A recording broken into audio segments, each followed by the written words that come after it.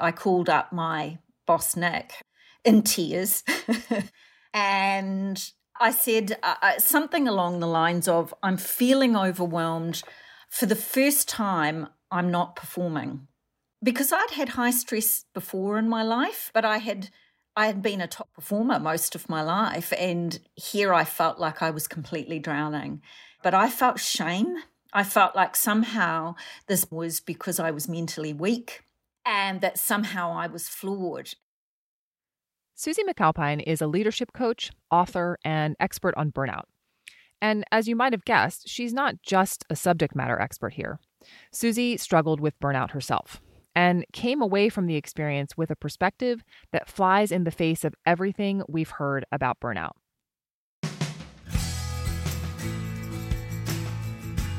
Hi, I'm Lara Dolch, and you're listening to She Knows the Way, a show about deciding what's next when doing what's expected no longer feels right.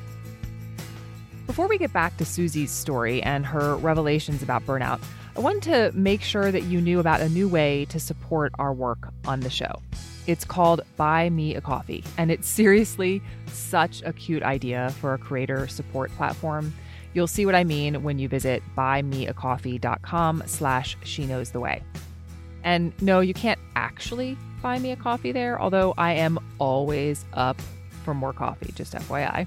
But what you can do is support the show by donating a dollar amount equivalent to the price of a coffee, or 2 or 3, whatever you like. What we'll actually use that money for is all the things that go into producing a quality podcast, which is essentially a small business. Things like researching, tracking down, and booking guests, prepping for and conducting guest interviews, scripting, fact-checking, editing, and mixing episodes, paying for our podcast hosting platform, which is how episodes show up in whatever app you use to listen, and using our music subscription service to add a little ambiance to the show. Yeah, it's a lot, and we love doing it, but we literally can't do it without your help. So if you're finding value in the show, if it inspires and motivates you or gives you a new perspective on a challenge you're facing, or simply makes you feel less alone as you find your way to what's next, then we'd be grateful for your support. If you're able, please support the show by visiting buymeacoffee.com/sheknowstheway. You can make a one-time donation, or you can choose to support the show on a monthly or annual basis by selecting membership, which would be especially amazing since it allows us to plan a bit better. And at some point, members will get exclusive access to cool stuff. I just don't know what that is yet. For now, whatever you're able to give is greatly appreciated. So thanks. Okay, back to Susie. Like Susie, I've also dealt with burnout firsthand. For me, it began one fall, although I didn't realize it at the time. By the following spring, I felt like I'd been hit by a truck. I couldn't sleep. I felt anxious all the time. And no matter what I did, I couldn't recharge. Not only that, but I began to feel disconnected from work I used to love and cynical about everything and everyone in the organization I worked for. And it showed. I had become a completely different and not very pleasant, if I'm being honest, person. I wondered if I was working too much. But like Susie, I was accustomed to managing a hefty workload in a high-stress environment. I wondered if it might be something with my diet or my health, but I was already doing all the things every article about stress tells you to do. I was meditating, I was eating well, I was exercising. So finally, I had to wonder, what else is going on here? And what if I'm not the problem? Those questions led me straight to Susie and her research. And then Susie turned all of my assumptions about burnout upside down. As I mentioned, Susie McAlpine is an expert in the field of burnout. She has quite literally written the book on it. But Susie's first encounter with burnout was more than academic. It happened back in 2008. From the outside, it looked like my life was pretty rosy. It was awash with professional pinnacles and shiny badges of success. My friends used to call me Super Susie, and I wore that badge with honor, even though it weighed me down a little bit. Susie had just come back to work from maternity leave after having her third child, and she'd come back a month early because her boss had asked her to. And I'm such a people pleaser that I said yes. If you're feeling ready to stalk down Susie's boss and send him a strongly worded email, hold that thought. We'll come back to him in a minute. To Susie's credit here, her decision to go back was about more than just people pleasing. Again, this was 2008. The world was falling into the global financial crisis, and Susie worked at the world's largest executive search and HR consulting firm. So things were busy. And every morning I would bundle the kids into the back seat of the car, crisp navy suit, had baby spittle on it. I'd be munching down a cold piece of toast. I'd careen out of the driveway, hurl the children into their respective daycares and schools, and then zoom into Auckland's CBD to have some meeting with some bigwig board chairman or CEO to recruit another bigwig executive. But amidst this big job and these big meetings, Susie started to feel some fault lines. I remember just feeling so stressed, and it was even showing up in my leadership with my team. It was sort of robotic and distant. I just remember feeling stressed about what I had to achieve and feeling like I was so overwhelmed with work. I would have to say that probably 95% of my mental capacity was just thinking about work. I just felt numb. And then one morning, Susie reached her breaking point. It was a Tuesday morning, and it's etched in my mind as if it happened yesterday. I pulled up outside the school of my eldest son, Nicholas. He was 7 years old at the time. And he turned to me from the back seat of the car, his voice trembling and his bottom lip quivering, and he said to me, "Mummy, can I please have a hug?" Now, this was quite a big deal for Nicholas. He was not an affectionate child. He had recently been diagnosed with Asperger's and had been struggling at school. And I remember at the time just thinking, gosh, this is just another thing on my long list of to-do lists. And when he asked me for this hug, his words didn't compute. I remember my mind racing about the presentation I had to give in 30 minutes, and I answered in a clipped, stressed out tone, "No, I don't have time." And I shoved him and his little backpack onto the sidewalk. What do you think your son's experience was in that moment when he was standing on the sidewalk? Like, what did you see? Do you remember? And I know this is probably not easy to think about, but what do you think his experience was? Yeah, it isn't. Great question. I try not to think about it too much. As you can see, the emotion in my voice is even years later because it's etched in my mind. I think he possibly felt abandoned, bewildered, and certainly I did not show up in that moment the way that I certainly wanted to as a mother. A few minutes later, Susie pulled over to the side of the road. And I sat there with tears, mixing in with the baby vomit, going, what has become of me that I am so emotionally distant that I don't have the emotional capacity to hug one of the most important people in my life. For the record, Susie's son is doing just fine these days. He's 21 years old now, and they have a great relationship. Though Susie says he does bring up this moment from time to time to tease her. But in the car, in that moment, Susie was not fine. It might have been that same day I called up my boss, Nick, in tears. And I didn't know exactly what was wrong at the time, but he knew that something was up, as did I. Susie now knows that something was burnout. And from the research she's done in the years since then, she also knows that her behavior towards her son fits one of the classic symptoms of burnout, depersonalization. But at the time, Susie didn't yet have the terms to contextualize how she was feeling and acting. In her conversation with her boss, she just had to feel her way through it. I said something along the lines of, I'm feeling overwhelmed. For the first time, I'm not performing. Because I'd had high stress before in my life, but I had been a top performer most of my life. And here I felt like I was completely drowning. And I said, I'm just exhausted beyond belief. Susie didn't just feel like something was wrong. She felt like something was wrong with her. I felt shame. I felt like somehow this burnout that I was experiencing was because I was mentally weak, and that somehow I was flawed. This mentality that burnout is an individual problem that comes from personal failures, it feels like it's everywhere. Remember all those tips and tricks for beating burnout articles from the start of the pandemic? But this narrow understanding of burnout is part of the issue. It means a lot of people dealing with burnout never ask for help. And for those who do, it means they might be turning to people who actually make things worse. One of the things that often I see leaders doing when they're leading someone who's experiencing burnout, or even doing it yourself, is to take everything off that person. Let's just, go on high and we'll just take it all off. But one of the causes of burnout is actually a lack of control, a sense of lack of control. Hearing Susie name this cause of burnout, a lack of control, I felt my whole body exhale. Control was a huge factor in my own burnout.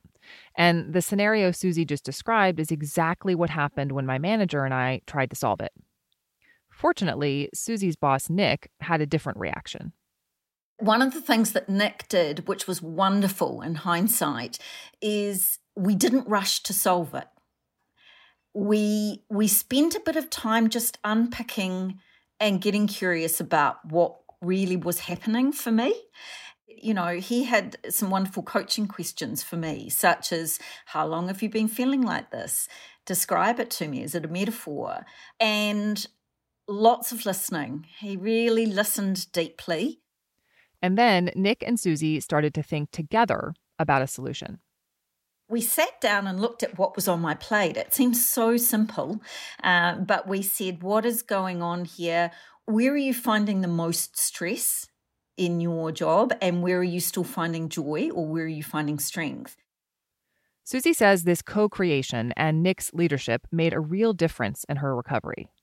So Nick was really wonderful to continue to publicly support me and say to my team, this is not a weakness.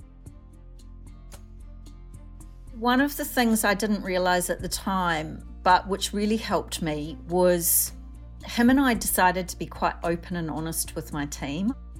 I had the courage to be vulnerable and transparent with my team. And the most beautiful thing happened. I've realized, and research shows later, that actually if you can be a little bit vulnerable and open about any mental distress as a leader in an organisation, it not only builds trust, but it makes it safe for other people to also talk about how they're feeling. And what I noticed was that my team really rallied. So we all came together to go, well, who can pick up some slack? Who can sort of step in? And so I think that really helped my recovery. Okay, I realize not all managers are Nick. And for many of us, work is the last place we'd feel safe being vulnerable. But it's helpful to have a model for what genuinely does work.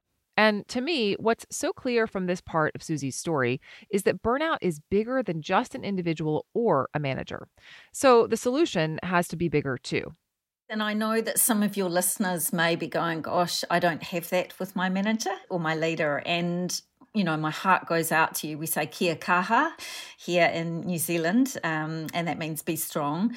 And so if you can't have that relationship with your direct manager, don't give up. Seek someone else. Maybe there is a mentor, another person in your organisation who you can turn to, even your GP or loved ones. Yeah. Who else did you turn to besides your boss during the time that you were experiencing burnout? Well, my husband, we've been together, we haven't been married, but we've been together 22 years, and he's a chief executive, so he sort of understands that. but my husband loves to fix things. So he was very much in the early stages coming up with lots and lots of ideas, which I sort of threw back in his face, stop fixing it. But over time, he learned to just really support it. The most beautiful things were when he said, well, the most important thing, Suze, is that you're happy and you're well. And so whatever you need to take and decision you need to take, I'm very lucky, isn't it, that I had Nick and Doug. But actually, do you know what, Lara? And I don't know if your listeners may find this, is the woman in our lives, isn't it? That those deep friendships, those women who say to us, you're not alone. I felt like that too. Actually, it was at the time, it was a couple of my girlfriends saying, okay, enough is enough. I'm coming round. You've got to sort your proverbial out, and so with our girlfriends are the best, aren't they, really? Yeah, absolutely. Well, and that's a big piece of what I hope this show is to our listeners, is that community of women, because I think you're right. It's sometimes that's just where you need to turn. It is. With the support of her manager, her family, and her dearest friends, Susie says after about 6 months, she felt more like herself again.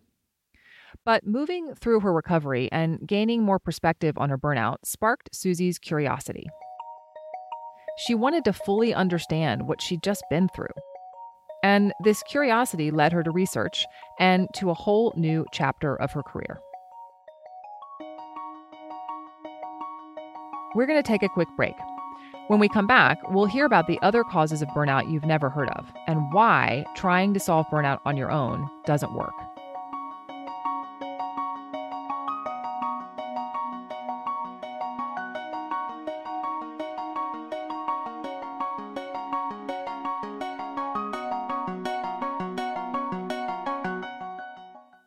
Welcome back.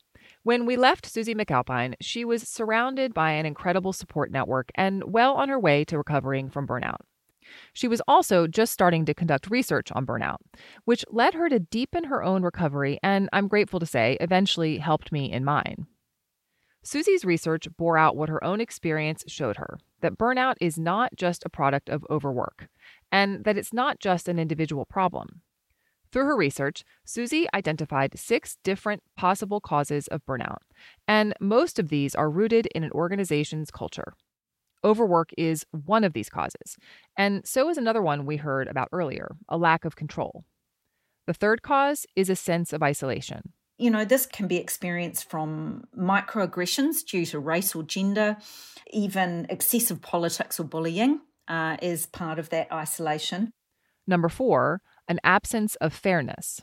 So things like pay, perks, prestige, promotion, even if your voice is not being heard in meetings, this can contribute to an absence of fairness. Which can be related to number 5, insufficient reward. This is, am I getting out what I'm putting in? Is there a balance, a sense? Now, most people think it's all about money, but actually it's often intrinsic rewards. Do I feel valued? And finally, number 6, a values mismatch. When my own personal values are at odds with the organization's values. And so over time, you start to make a trade-off. This is why, if you've ever tried to solve burnout on your own, you know it doesn't work. Susie uses the example of a sick fish to explain this. Maybe you take the fish out of its tank to treat the illness, but if you put the fish back into contaminated water, nothing is going to change. And I'm curious, as you list off those causes, what of those do you feel like map back to your experience? Yeah, that's so funny. You must have been reading my mind, Lara, because I was thinking back to my time. Overwork. I was trying to do this role. Nick had said to me, come back early at 4 months, when your daughter's 4 months. But I was working 4 days a week, and it was at least a 5-day-a-week role at that time. So I didn't have the time in this instance to be able to actually lead my team through the GFC, which is what I needed. A lack of control. This is where, at that time, the GFC was occurring. Not a great place to be in recruitment. And we should just clarify for listeners that GFC is global financial crisis. Yes, I'm showing my age No, here. it's all good. I'm with you. And so a lot of what is happening with COVID, you can start to see that this is also happening, right? You know, there is so much that is beyond our control. And so particularly because I was working for a multinational, there were some, ideas and edicts that were coming down to New Zealand, which weren't, in my opinion, at the time, the right move to make. But I had no control. I had to execute those, even though I didn't personally feel it from a leadership perspective they were the right one. The isolation piece was really interesting. So although I had a really supportive boss, he was traveling all around Asia Pacific at the time. And although I had some peers on the leadership team, none of them were in the same office. So in many, many ways, I felt isolated on a day-to-day basis, leading through what was a very challenging time. Yeah, well, and I'm glad that you shared that because I think it's important for people to understand that you don't have to have all of those things, right? I mean, I don't know, is there data to show like what the tipping point is? Like if just one exists, is it enough? Or you know what I mean? Yeah, so you can have one of those in extreme, or certainly if you've got some or all of them, cue burnout storm. I've got a question for you. As you think about these, what do you think, Lara, might have been at play for you when you were experiencing burnout? Yeah. I think it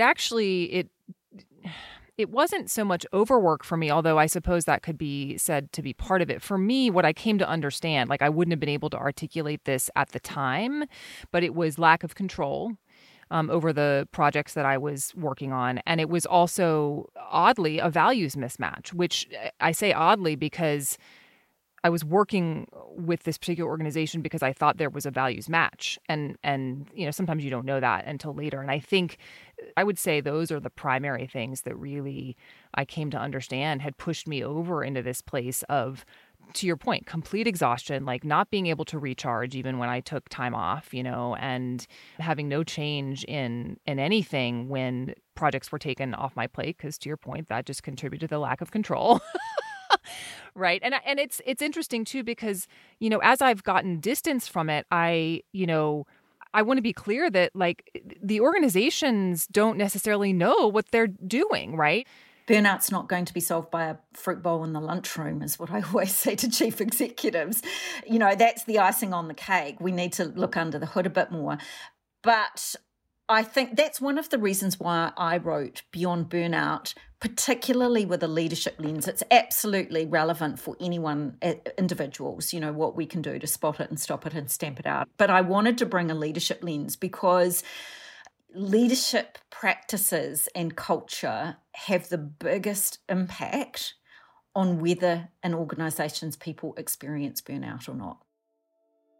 Absolutely there are things that individuals can and should do to try and avoid burnout, but it's not enough just to put all of the onus onto the individual. It needs to be a shared conversation and a shared responsibility with leaders and organisations as well. If you are a leader, if you are a people leader, then apart from buying my book, I would say really do what you can to improve your leadership skills, improve your listening skills, improve your coaching skills, all the basics. These are leadership superpowers, and find a way today to show your team that you genuinely care. Yeah. And it's no matter how much it's clear that these are organizational changes that need to happen. I have found that even people who call themselves burnout experts are pointing to the individuals. And it's like, oh my God, no. Yeah. It's right. Like, have you come across that too? Yes. And since, after researching it for 4 years, I will often read something on Twitter or an article which is like that, and I'm shouting, no. My husband laughs and says, what's going on when I'm on the couch? So organizations have a lot of catching up to do on the right way to address burnout. But the good news is that there are still a few things you can do on your own to start the process.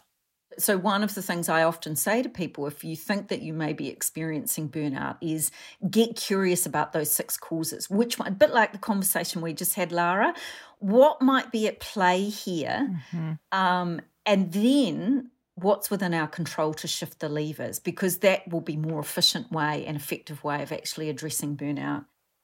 I'm curious what you would say to someone who is in a situation where, they've done a lot of these things. Maybe they've attempted to have a conversation, or maybe they've identified a values mismatch with them in the organization or whatever. And they're just kind of like, I don't see this changing. I don't see the organization changing. What would you say to them? It's a tough one. What I would say is that because burnout affects us emotionally, physically, and cognitively, I would not make any huge rash decisions if you are experiencing burnout.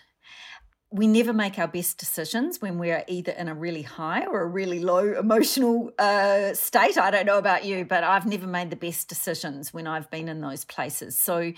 But if you are sitting here and you've tried these things and some of the strategies in the book, it may be that you may need to leave the organisation, particularly if you've got things like a values mismatch.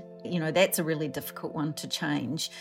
But once again, I wouldn't go from the frying pan into the fire. If you can, spend some time really exploring things that light you up, where your next journey may take you, if you can. And don't go it alone.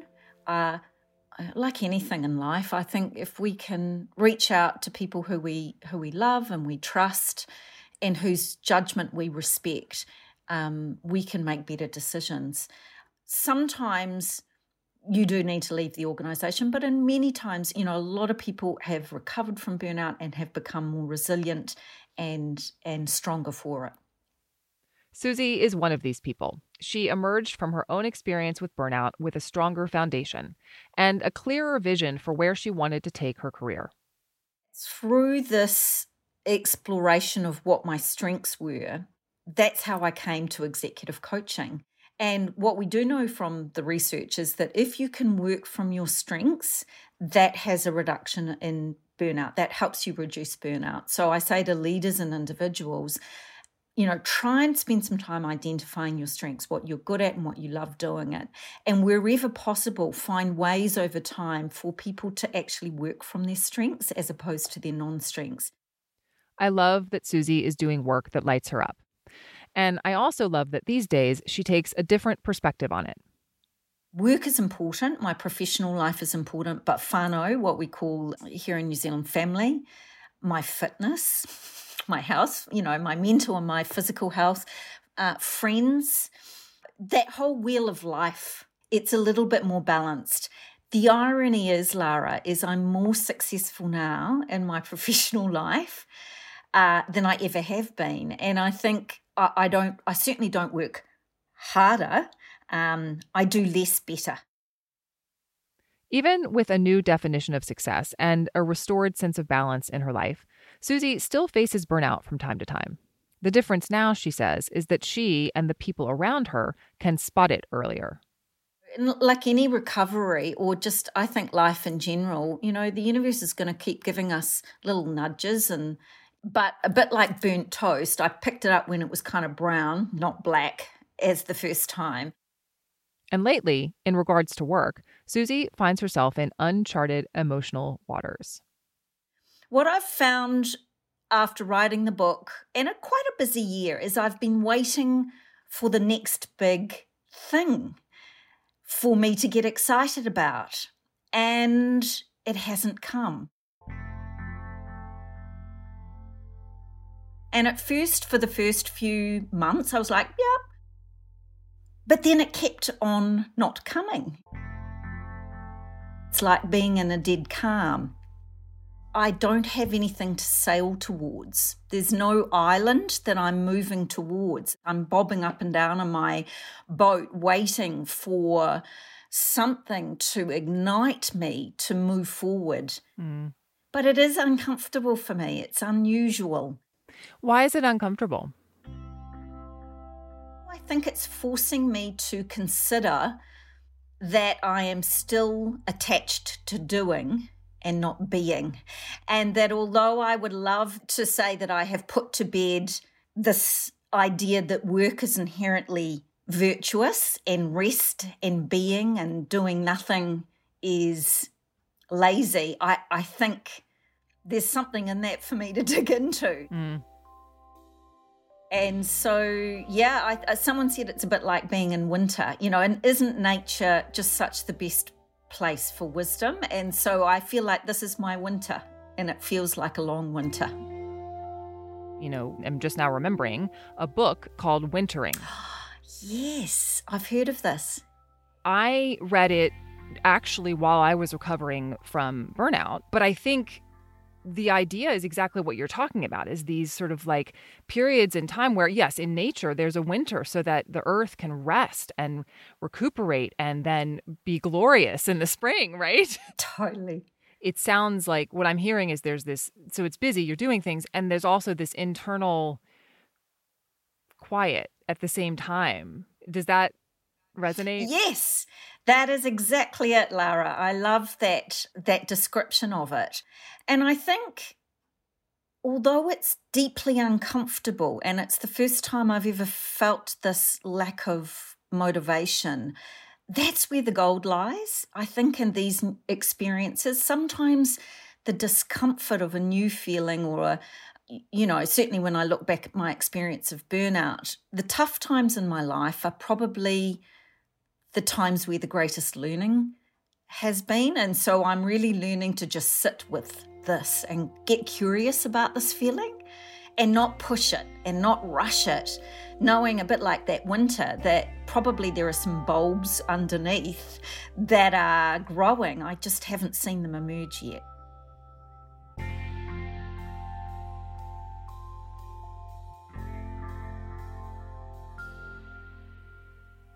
As eager as I am to see what emerges from Susie's wintering, I appreciate this reminder not to rush. And I have the utmost respect for Susie's candor, that no matter her expertise in burnout or how many times she's lived through it, she's still actively sorting through her relationship to work. Sometimes we veer off of a career path because we're charting our own course, led by a vision or a feeling. And other times, we step off the path because our body, our mind, our health demands that we make a change. Or at least that's how it happened for me and Susie. I'd love to hear from you too. Have you experienced burnout? If so, how did you recognize it? How did you begin to recover? What changes has it prompted in the way you approach work or live your life? Write to us or send us a voice memo at hello@laradolch.com to tell us your burnout story.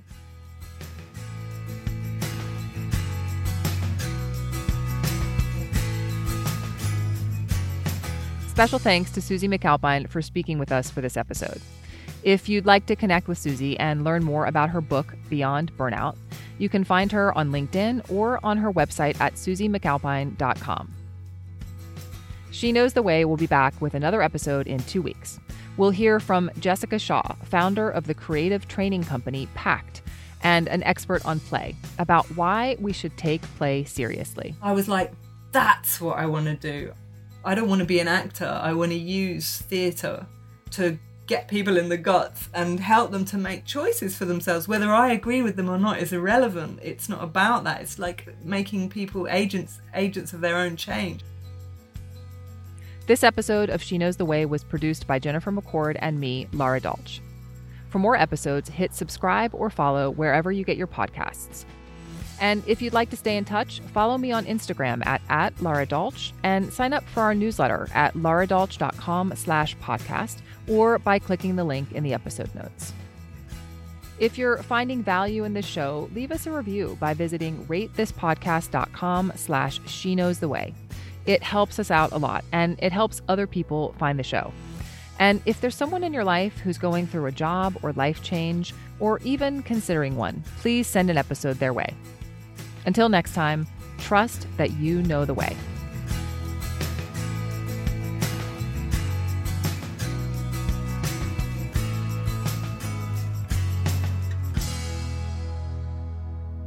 Hey there, it's Lara. Wanted to quickly pop in to let you know how much I appreciate your being here. I know there are a million podcasts you could be listening to, and I'm so glad you're spending time with us. If you're finding value in the show, we'd be grateful if you supported it by buying us a coffee. That's right.